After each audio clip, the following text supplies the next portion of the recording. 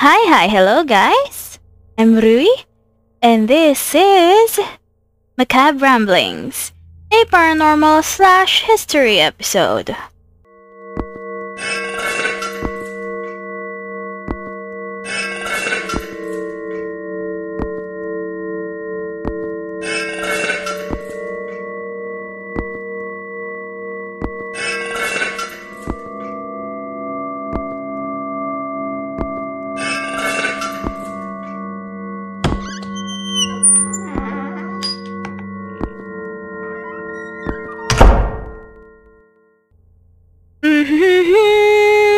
So, it's another Sunday, and that means it's another new episode of Macabre Ramblings, this podcast. It's another full ramble, and I've said it's kind of a paranormal slash history kind of thing, because, haunted places usually have history behind them, and in this topic, I've found one that has a lot of kind of a tragic history behind it, and it's something that I have been looking into for since the start of the podcast, actually, but it ended up being pushed back into the back burner. Is that how the saying goes? And I just managed to research it properly now, and it's a place in the Philippines, here in my country.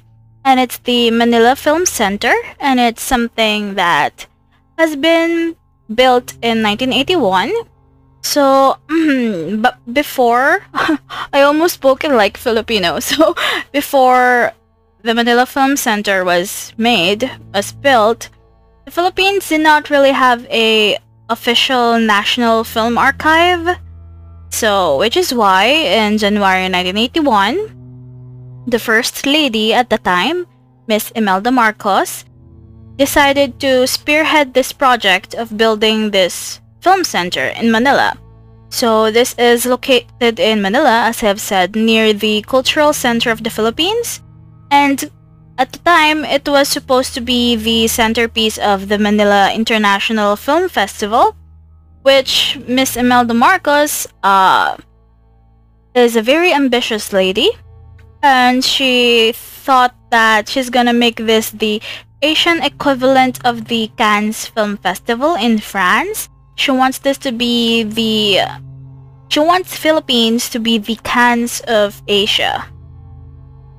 So before we continue with the building itself, let's talk about Imelda Marcos for a bit. So at the time, Imelda Marcos was the wife of the Philippines president, but instead of president, I'd like to call him the dictator of the time, Ferdinand Marcos. There's so much history behind his reign and what he has done to the Philippines and the people in the Philippines and the martial law and all of that dreadful, dark past. But we're not gonna delve into that because we're not gonna talk about Ferdinand Marcos and Imelda Marcos. We're gonna talk about what they have done in this Manila Film Center, and what their actions and decisions basically did to this building. And so Imelda Marcos, as I've said, is the wife of Ferdinand Marcos, and she was known to the world as a very extravagant woman. She leads an extravagant lifestyle. While the population at the time, there's a lot of poverty and famine, but she likes being extravagant. She likes to have a lot of diamonds. She loves diamonds. People have said that she would spend around $40,000 on just one single shopping spree. And she has gold pocket mirrors with her name encrusted in diamonds. So she's definitely living the luxurious life. At the time, she was considered to be the richest woman in the world, and she was not afraid to show it. So, in 1981, as I've said, she wanted her ambition that the Philippines would be the Cannes of Asia to be realized. And at that time, whatever she wanted, she got. Like, at the time when she wanted a spectacular theater to host the Miss Universe pageant in 1974, she spearheaded the erection of the Folk Arts Theater. and is designed by a national artist for architecture, Leandro Locsin, and it was completed in a record total of 77 days. 77. People would say that's an amazing feat, and I would actually say that it's quite concerning. And actually, this is a red flag on what would happen in this episode, what I would say and basically discuss in this episode. So, at the time, 1980, Imelda thought that the Philippines was in a very strategic position to be an international marketplace for films. So, for her, in her brain, it made sense to have a Manila International Film Festival. This is like a first of its time in Asia, and many believed that it would change the face of Asian culture forever. While the general population applauds the project, the bulk of its planning basically has a lot of pressure, critique, and scrutiny in the months of this center's construction. In fact, a lot believed that the International Film Festival was an expensive idea, and this couldn't be afforded by the struggling population of the time because its taxes are gonna be used, I think. I'm not quite sure about the finances of this building, but the people at that time is struggling. There's a lot of poverty. There's a lot of things that a lot of people believe should be looked after first instead of this International Film Festival, and that's one of the pressures, one of the critics that this project got. There are a lot of plans for the film festival, but apparently the pièce de résistance or peace, you know what, I'm not gonna speak in French. So the main thing would be the film center. This is designed by Froilan Hong and conceptualized by Ramon M. Ignacio, which is the former senior technology officer at the Technical Research Center. So there's an inspiration for the building. It was the Parthenon in Athens, which is basically a temple built to honor the goddess Athena. So the building had its edifice upheld on over 900 piles, and it's reaching deep into the earth to the bedrock 120 feet below the surface. So among the film center's project components were a 360-degree theater to show the past and present historical and tourism scenes for future generations. There's the film financing or loan program to address the funding of films. The Filipino film archiving using digital storage. So back then, I guess the digital storages I would think are rare, kind of more expensive back then compared to now, where we can have like access for everything digital. So there's also a film database information system. There's also a filmmaking and blow-up laboratory. There's viewing rooms for the board of censors and other minor subcomponents. And this is, at the time, is a futuristic concept. And this is done by Ramon M. Ignacio. But out of all of these projects, only 2 of them were actually done. And the projects that were left to be actually constructed is the 360-degree theater, the film lab, and the film archives. So according to Hong Froilan, the architect, the foundation was set on a reclaimed land near Manila Bay. So the building is only one of the various amounts of buildings that the Marcoses built in their regime, and people have actually coined the term edifice complex, which is basically defined by architect Gerard Lico, and it is an quote-unquote obsession and compulsion to build edifices as a hallmark of greatness. So to show that they're great, to show that they're rich, to show that they have a lot of things to show and they have power, the Marcoses built a lot of different unique buildings to show off their money and just how powerful they are at the time of the reign. So the Marcos prided themselves on the amount of manpower and funds that would be released to unearth this building. So they were saying that they have the right amount of power, they have the right amount of money, and they have the right amount of means to build this building. But there are a lot of skeptics that arose all over the country, which if I am alive at that time, which I was not, I would probably one of those skeptics because they wanted this building to be built quickly, really quickly. And this basically gives off a red flag that this isn't going to be safe at all.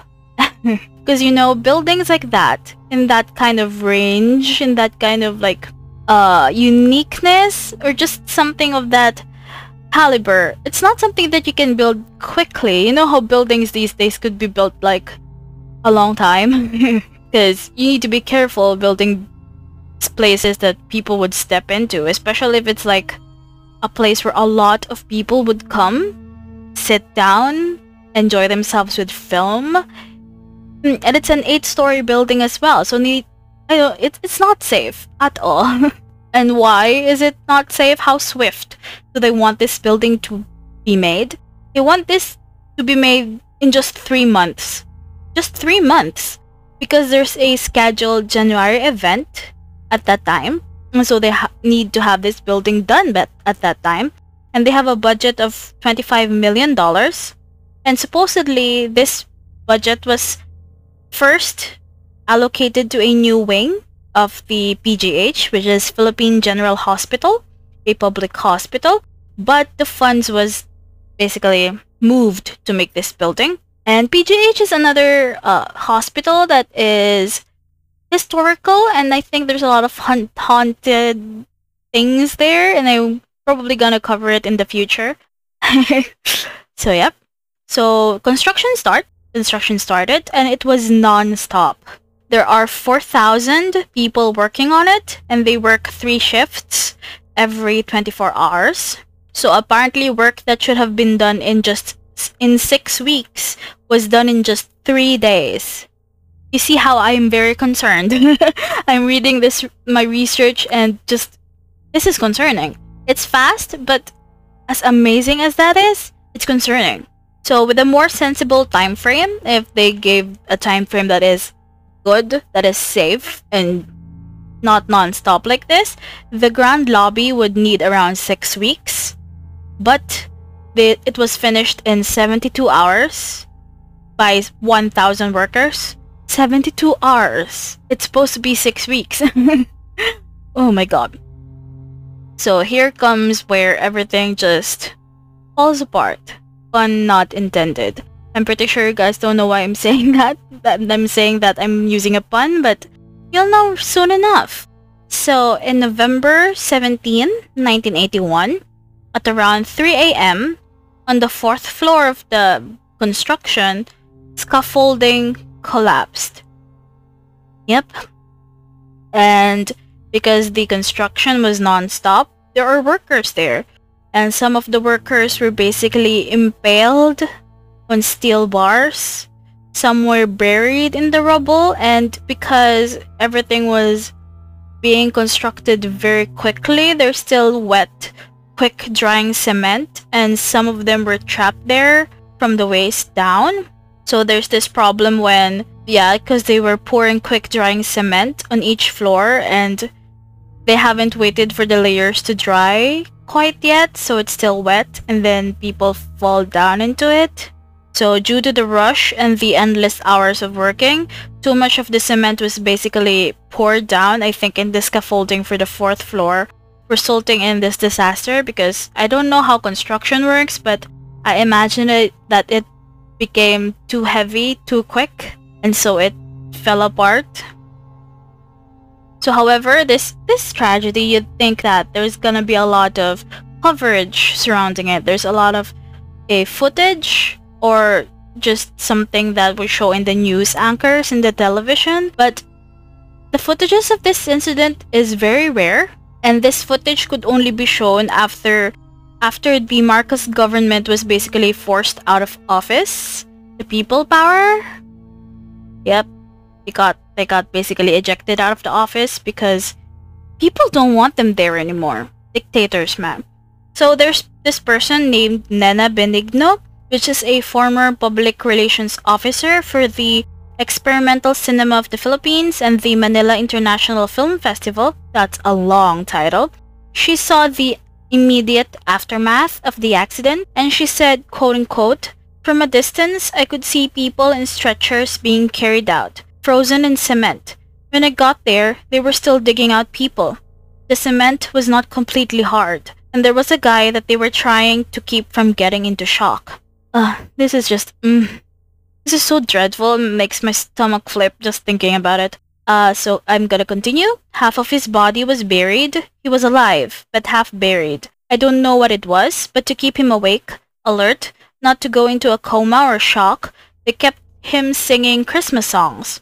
I was watching this, and when this guy was finally free after 10 hours, unfortunately, he was already dead. So, as I've said, there are rare footages. There's a footage, but it's very rare. And how did that happen? After this very big tragedy, you'd think that there's a lot of news around it. And that is because there was a media blackout. Yep. Responders were only allowed to access the site after 9 hours. 9 hours. So by that time, it is said that at least 168 workers had already died or were buried in the cement, which had already hardened at the time. Due to this delayed access, as well as the media blackout, because at that time, the Marcoses have already imposed the martial law, there is no real record of the accident. It was said that, this is gruesome, so parental guidance is recommended, or just listen at your own risk, I suppose. So hours later, jackhammers were used. There was apparently a gruesome view of bodies sticking out of the pavement. And what did the people think of doing this? How do the authorities think? How are they going to take out the bodies from there? Or how are they going to rescue people if some have died? So according to, because there's a rare footages and some people think that this is a legend, but according to this legend, quote unquote, Imelda Marcos believed that if they rescue the corpses, this would only delay the project. And she ordered Betty Benitez, the project supervisor that is in charge of overseeing the construction efforts of the center at the time of the incident. She ordered the cement to be poured over the victims instead. So there's this person named Mila Lorin, which is the head of marketing at the film festival. She said, or he said, they said, quote unquote, I was told that they just cut up all of the ones that were exposed, remove and build over, which is why the seats are very steep. It was a rush job. So these people were just, they had to finish it. Period. I don't know if the mic is picking it up, but I started with like this strong, kind of normal voice volume, but now I'm just talking really... Because if this did happen, because I have said, rare footages, legends and stuff, this is actually written in one of the urban legends that are very popular because of the media blackout. If this really happened, this is so... this is stomach churning for me. So there's this mystifying part that people think about the tragedy because the Marcos administration, basically prepared an official statement, but the rescuers aren't allowed on site quite yet. So at the time, when the experts in the field heard about the quickness that the Marcoses want this building to be constructed, they basically claim that it is against most industrial building state legislations to demand the completion of a construction of this scale in such a time frame. To this day, the official figures that are dead are just 7. That's just the official figures. Nobody knows if this is real or not. And this is basically disputed by the general population. The workers present on site claim to have removed over 100 bodies from the rubble. So it's a discrepancy between official records and what workers in the site were saying, or just hearsay, oral storytelling from the people. So Dr. Froilan Hong, in a interview, I think he is the architect in charge of the project, he publicly unveiled the plans of the site and claimed that he believed that over 150 workers had been buried alive in the concrete, but due to the strict time frame of the construction, their bodies were never retrieved. Regarding the official declaration that only 7 lost their lives on that fateful day, Dr. Hong claims, quote-unquote, there is no truth to such stories. But I have also seen this article that says that Dr. Hong said this phrase, that there is no truth to such stories, and this article claims that Dr. Hong said this when he was asked about the fact that there are 150 bodies that are dead within the building, even at this moment. So even articles have like disputing facts. So it's believe what you want to believe, I suppose. I think that it might be in between. I'd like to think that it's in between. You know, it's not just 7 people dead, but at the same time, it's not as 150 people kind of thing. That nobody knows because media blackout, martial law, dictatorship, you know. So now that this tragedy has happened, let's go to the kind of the paranormal part. Yeah, so according to rumors, a fortune teller allegedly told first daughter, Amy Marcos, that she would die if she stepped foot in the building. I don't know why it's her that would die, not her mother, but hey, I don't know. I'm not the fortune teller. So, because the fortune teller told Amy that, they started cleansing the place. There were exorcism rites, there were pagan rites, there were Catholic rites, Chinese rites. Officers were given anting-antings, which is a Filipino version of amulet, to ward off evil spirits. So on the morning of the opening, because they still finished it, and I don't know if I should say fortunately, it was not delayed. So on the morning of the opening, January 18, as early as 5 a.m., several Igorots, which are natives, performed another ritual, telling any lingering spirit that they must cross over to the afterlife.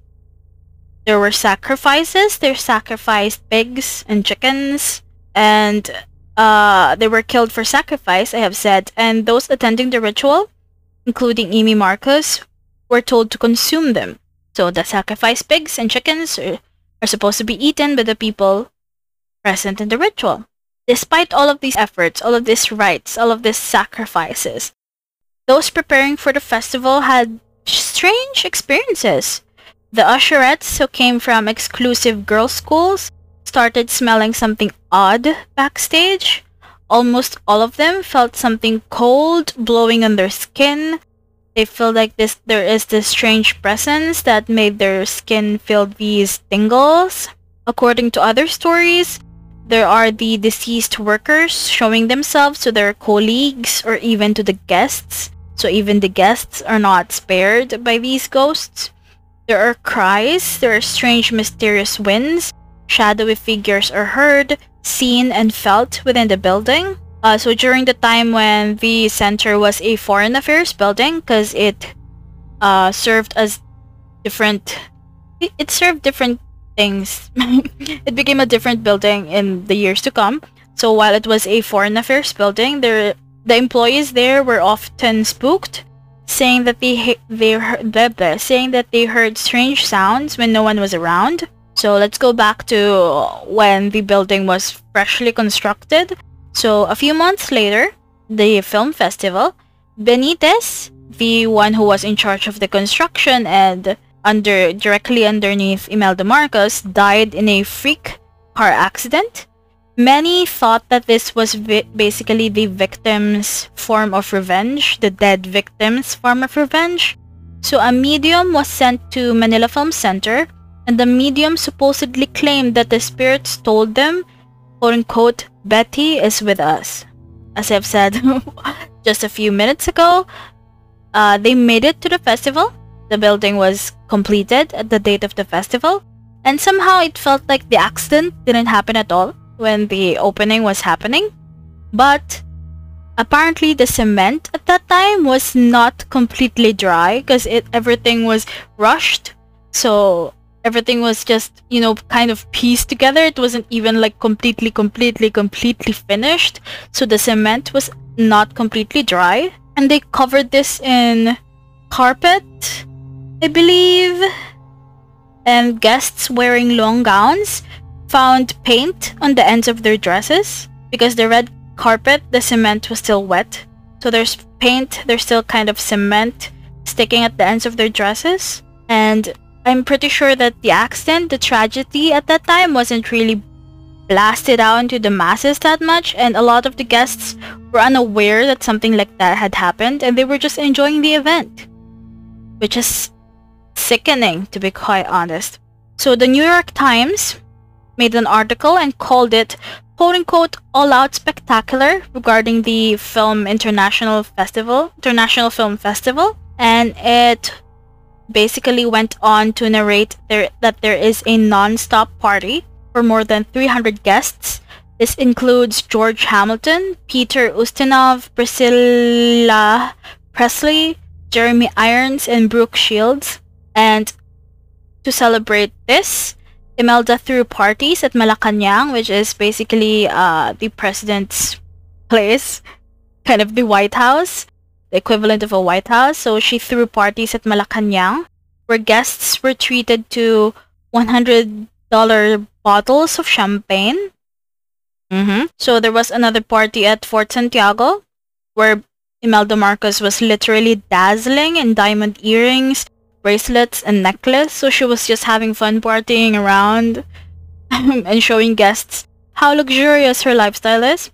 So for the opening night of the film festival, Imelda's apparently dressed in a black and emerald green perno, which is pear, I suppose you could say that, pear dress. And it is decorated with several layers of peacock feathers from India. Oh yeah, I have added this at the end of the ghosts thingy, is the ghost apparitions look like workers, and sometimes they were partially enveloped by the concrete floor, as if they are just infinitely reliving the horrifying accident. And there's also this commonly held belief that the building is cursed because of this tragic event. And I would talk about it, but the building definitely went into demise very quickly. It did not stay as a historical, luxurious building for so long. So the Manila Film Center showed films from 30 countries, and by the film festival's end, 30 Filipino films worth $500,000 were sold through distribution deals. But despite this success, the building suffered a financial setback. There is a $5 million subsidy allotted for the festival, but this was disapproved by then Prime Minister Cesar Virata so that the center could survive and they have the right amount of financial stability that they need. Imelda Marcos created an agency that would later be the Movie and Television Review and Classification Board. And as stated in Presidential Decree 1986, this board allowed films that were close to soft porn to be showed in the center. So this law also exempted all films to be shown during the festival from censorship. So this basically opened the doors for pornography, and they got money from a lot of men that were basically lining up. And this article said, quote-unquote, droves of men were said to have lined up, almost destroying the doors for films like Virgin Forest. So the place, once a site for showing good critic-acclaimed films worth $500,000, are now showing soft pornography. You know, not that I'm knocking down pornography, but I don't know what to say. So even if Imelda Marcos did all of this though, earnings from these films were not enough to pay for all the debts that this building has. And after the Marcoses were thrown out of their authorities, Rustans took back all of its paintings and furniture. Rustans is basically I don't know if they have a wider range than it it has right now, but Rustan's is basically a shopping center. You could buy like a ton of different stuff in Rustan's. Yep, so as I've said, the building definitely went into its demise real quick because there's this earthquake in 1990, and this was basically a strong earthquake, I think.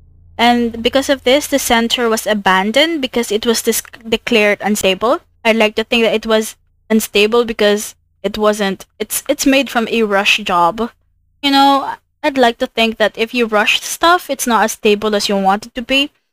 So it was declared unstable after the 1990 earthquake. It was then rehabilitated for 300 million pesos and leased in December 2001 to Amazing Philippines Theater. And this is the producers of The Amazing Show. And apparently this show is where all of the performers in the show were transgender. So I like that. I support that completely. Oh my god, my notes were all over the place because there's a lot of historical anecdotes that I want to put in this episode. I did say that this is a historical paranormal thing. So in the late 90s, there was a gossip that one of the performers of the show, The Amazing Show, was murdered and her body was basically dumped on the steps. So another tragedy has happened in this building. And the ghost of the performer reportedly joined the ghosts that was already there decades prior. And The Amazing Show's lease expired in 2009. And for a time, the Philippine Senate was thinking of moving there, but this didn't happen. And in November 2012, The Amazing Philippines Theater wants its lease regained. But it did not happen because there's a series of unexplainable accidents that occurred. On February 19, 2013, there is a 3-hour fire that caused damage that is amounting to 1.2 million pesos to the building. And now the Manila Film Center is permanently closed. It's not used anymore after all of this. And the future of the building is currently uncertain, though there's thoughts and plans to restore the property, because it's still a pretty building, I suppose. Security guards are still there, patrolling, and there are safety signs warning visitors the structure is basically unstable. But the building can still be viewed and photographed from the exterior. So as of the moment, it continues to be a source of inspiration for horror writers and a destination for ghost hunters. For some, it is a reminder that there is a glorious time where Filipino films basically took center stage. But for others, it is a symbol of the dictatorship that the Philippines was under at that time, which is it is not a good time.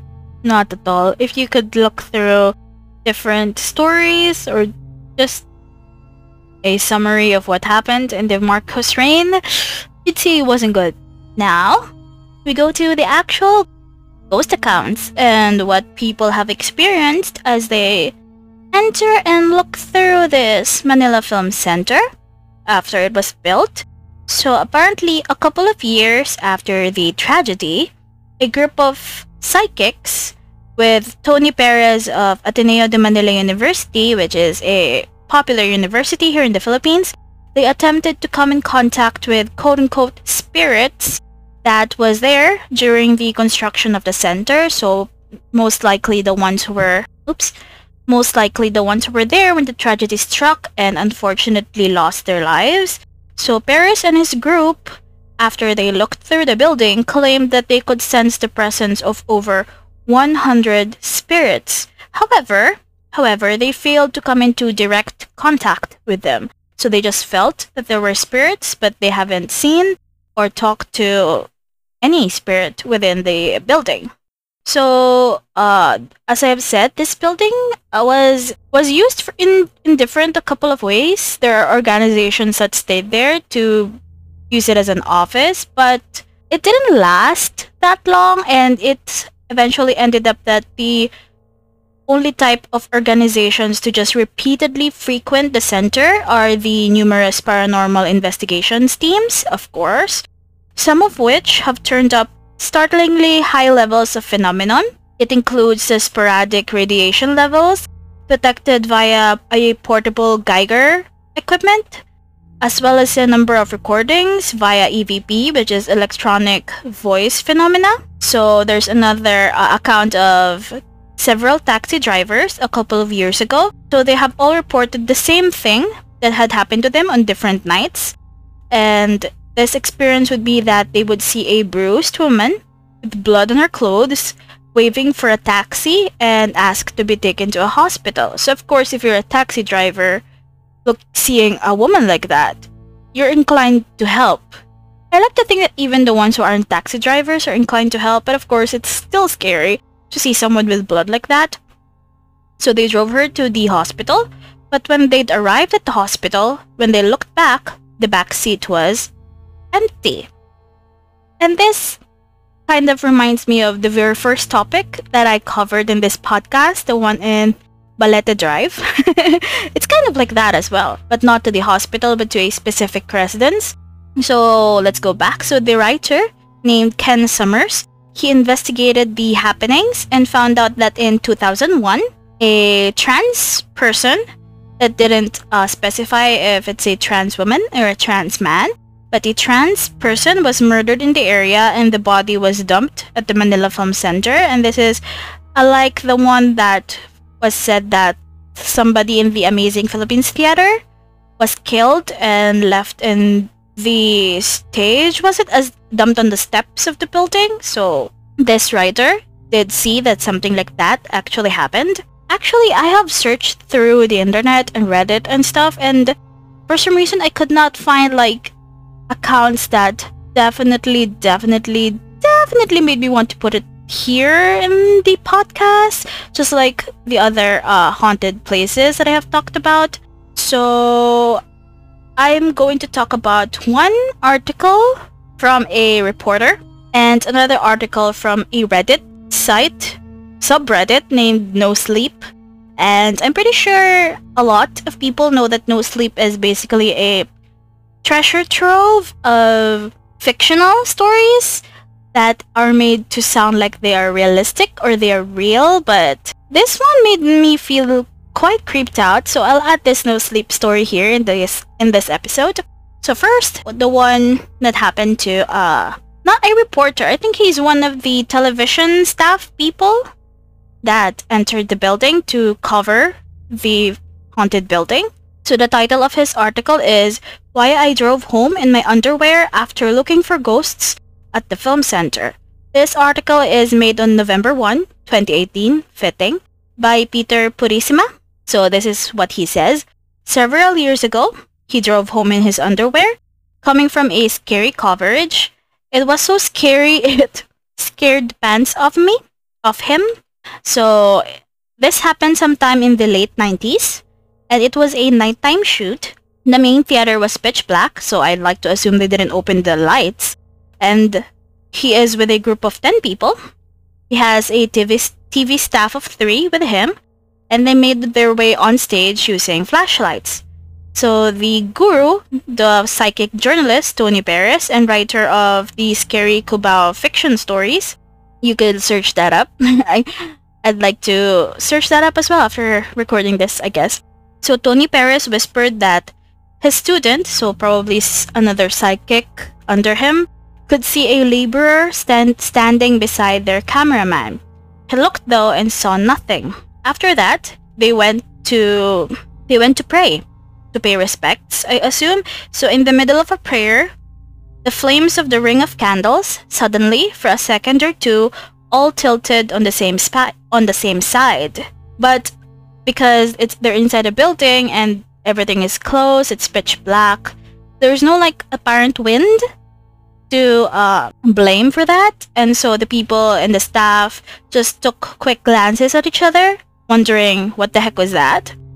And while looking around the building, they heard a slight sound of hammering or chiseling on masonry.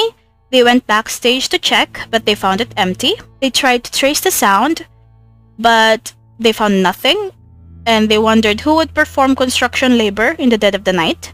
But while hearing these faint sounds, they tried to see the reason for. They were suddenly hit by the smell of corned beef. You know, when you're sauteing corned beef, they could smell that. And they found it weird, as would I as well in this situation. They're inside an abandoned building, abandoned haunted building. They're searching for ghosts, and now they're smelling corned beef. Are they hungry? I don't know why. I don't think so. So he's actually a skeptic. He's not one of the believers of spiritualism, I suppose. It didn't sway him that much, these experiences within this haunted building. But then Tony Paris, the psychic, who looked like apparently an ordinary university professor, so he looks decent, advised them that before they break up for the night, they should say a prayer, dust off their clothes, and remove them before entering their homes. The elementals or bad spirits might have clung to their clothes in their desperation to move on into the afterlife. So just a warning, to make sure everybody comes home and they're all safe. So he got in his car, and then he remembered another urban ghost story, the first topic that I covered in this podcast, the White Lady of the Baleta Drive, and he got creeped out. Fear gripped him. He turned his rearview mirror, removed everything but his underwear, and then sped home. Apparently his clothes stayed outside their garage gate for a week. And that's the article that was written by Peter Purissima. And now we go to the last account that I would say in this podcast episode, and it's from the No Sleep. It's posted by Jolo Dave 5 years ago, and here's how it goes. My friends visited a theater, and it was pretty terrifying. I'm just a student, currently earning my bachelor's degree in accountancy in De La Salle University, Manila, and it's another popular university in the Philippines. And he said, you know, when college hits you hard in the chest, with all the lessons you have to study, especially accounting subjects, you just feel like you need a break. My friends and I are all adventurous. We are thrilled to try out new ideas to get unusual experiences with unusual outcomes. It's just great to learn and discover what the world has in store for us, right? I mean, someone has to do it, and what is life? It is one grand adventure. We already hiked the beautiful Mount Batulao, surfed in the sandy beaches of Boracay, gone to an off-road trip in Albay, and a bunch of other things most people haven't done yet. This time, we wanted to try something different. And of course, we went ghost hunting. Now, we did not want to go far from our houses. We live in Metro Manila, by the way. So what we did was search in Google top scary places in Metro Manila. We filtered the results, picked a site, and decided on a place. And we've chosen the Manila Film Center located in Pasay City. There were 4 of us going, namely me, Alan, Lyndon, and Sebastian. All of them are actually pretty brave, and I'm the coward among them. I won't be narrating how my friends and I got together and drove off to the theater. Let's go to the scary part. Believe me, as I'm typing this right now, I feel jitters behind my back, as if to signify that I'm being watched. We got out of the car, picked up our bags, and most importantly, a big-ass flashlight. I also put a rosary inside my pocket for guidance and protection from above. We walked towards the theater. There was a security guard lurking around. We went up to him, introduced ourselves, and asked if we could go inside and do some ghost hunting. Luckily, the security guard was kind enough to let us in, and he led us to the entrance. He also warned us that the stories were indeed true. He heard the voices a lot of times already, but he got used to it. He also said that he was lucky because he thinks that the voices he heard were the good spirits, the spirits who have moved on. He is not aware of any bad spirits inside the theater, and he hoped we wouldn't encounter such. We also asked if we could turn on the lights if ever we started to feel spooked out. Unfortunately, he told us that he was under strict orders not to turn on any lights without permission from the management. He also told us that since we have our flashlights with us, and I have a big flashlight, it would suffice. We thanked the guards and asked them to wish us well. We got inside the entrance and it looked really clean. We found ourselves in what is supposed to be the lobby where people would go in lines and wait for their turn to go inside the theater itself. On both sides are seats for what appeared to be waiting sheds. In front of us was a creepy mural which displayed a nude woman and a man being torn out, that sounds painful, a man being born out of a bamboo shoot. That's all that there is in the main lobby. We moved towards the main theater itself. It was your usual theater. Hundreds of seats, a stage, a curtain, air cons on the side, and a control room at the back. At this point, I haven't seen any ghosts, heard any ghosts, and felt anything because of ghosts at all. Even my friends didn't feel anything. The only thing I felt is the feeling of fear resulting from me thinking that anything or anyone might appear any second now. I got to my friends and told them that nothing's really happening. I also told them that the security guard might just be playing with us. Hell, we were students looking for fun. It was the perfect setup. I really wanted to know what the fuss is all about in this theater. After which, my friend just shouted, "Aha!" and I jumped out of fear. I thought he'd seen something. The reason why he shouted was just because he had an idea. He read about the Manila Film Center to prepare for this trip, and it is believed that if you put your ears beside the wall, in any wall, for about a minute, you will actually hear the voices of the people who were trapped inside this very theater. That is freaky, I thought. But well, this is what we went here for, and so we did. We decided that we'll take turns in putting our ears beside the wall. Alan went first, and he heard nothing. Lyndon and Sebastian also heard nothing. I told my friends I heard something, and they were freaked out. But the thing is, I just said that to scare them, and they were kind of disappointed, as I would as well. If I'm with them, I would be too. Moving on, we went backstage, and there was a door that was locked.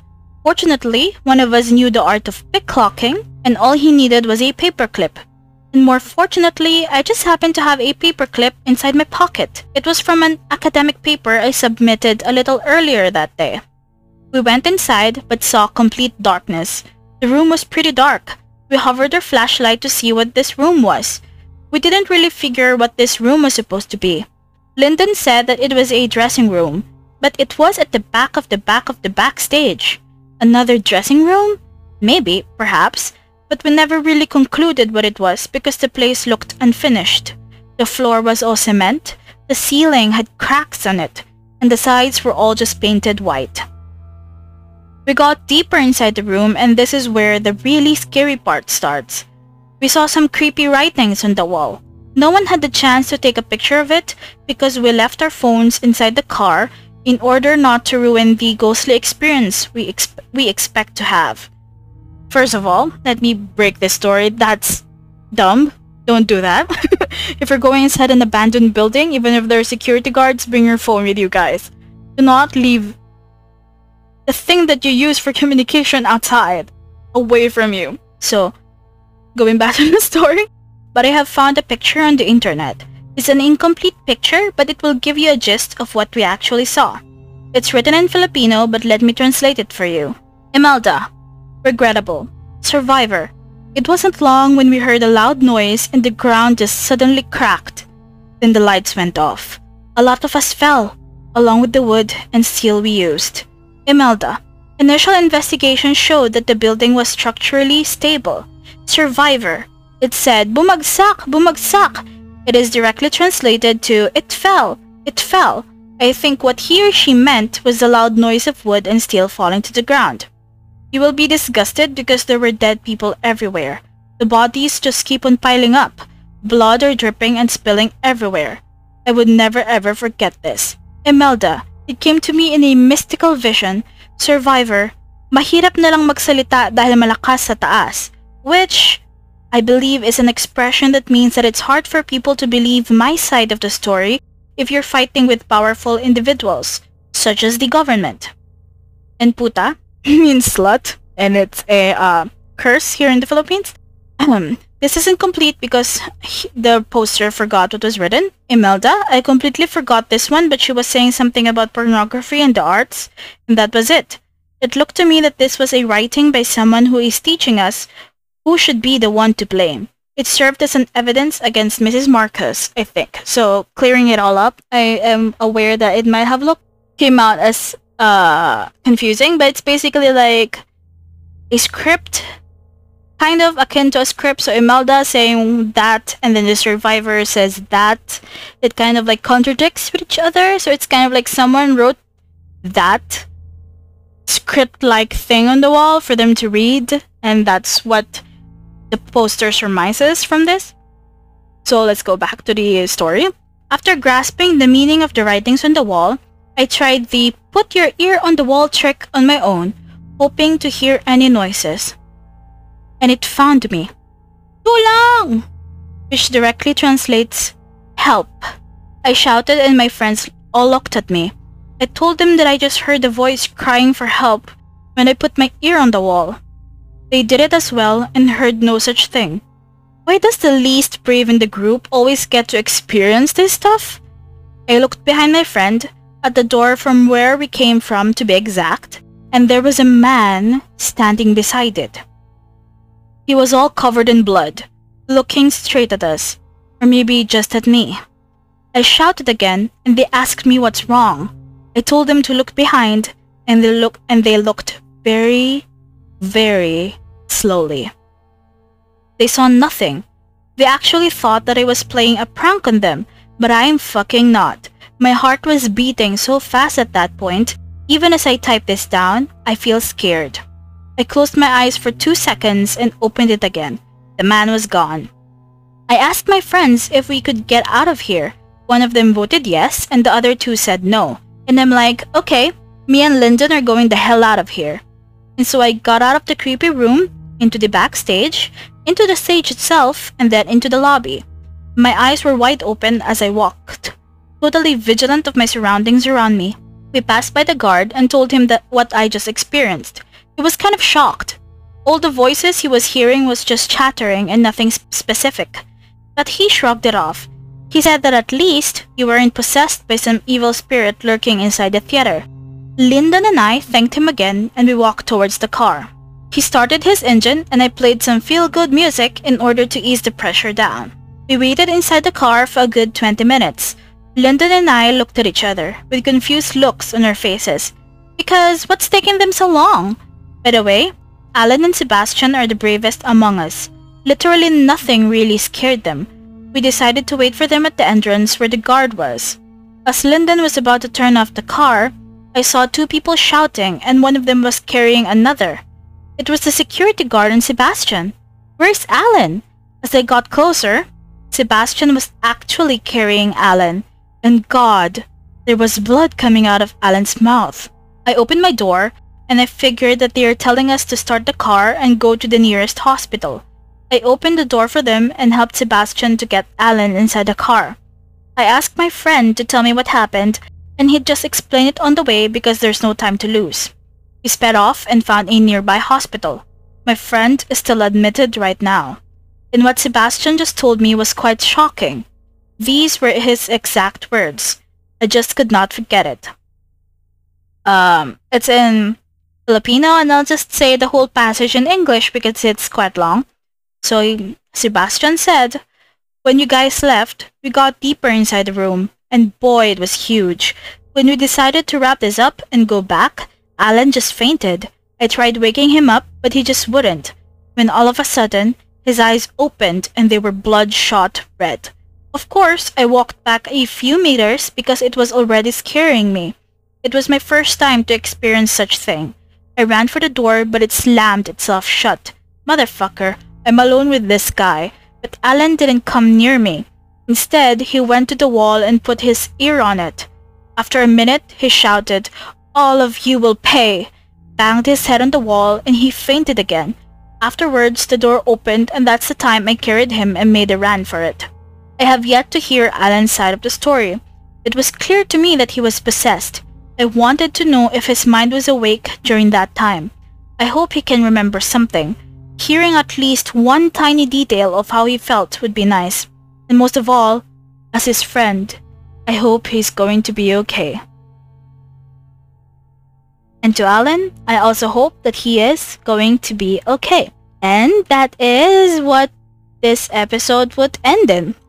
Yep, that's about it for Manila Film Center. I hope you guys enjoyed this story. And I had fun recording this as well because while recording, it also suddenly rained in the midst of it. So if you hear something that's not part of this podcast and not me basically accidentally hitting the mic, I have a knack for that. I'm using a different mic this time and I'm not quite used to it quite yet. So still having problems with that and the bumping and the unnecessary noises, but Aside from that, if you hear like drops or just thunder, it's the rain outside and it's cozy. It's nighttime, it's cozy. And I am telling a story of basically horror stories and I am enjoying it very, very much. And I hope you guys are enjoying it as well with me. Just being cozy and kind of creeped out at the same time. That's like the best way to spend the day, especially your night.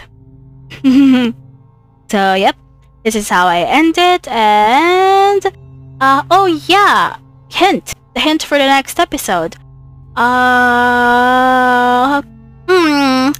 Oh yeah, Kobe, don't eat that ass. There, that's the hint.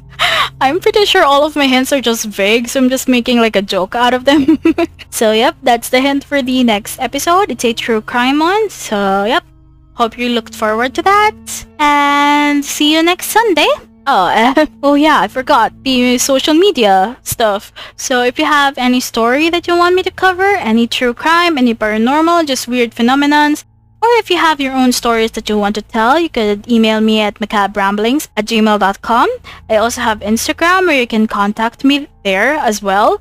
I like the engagement. I just like hearing stuff from people that are listening to me.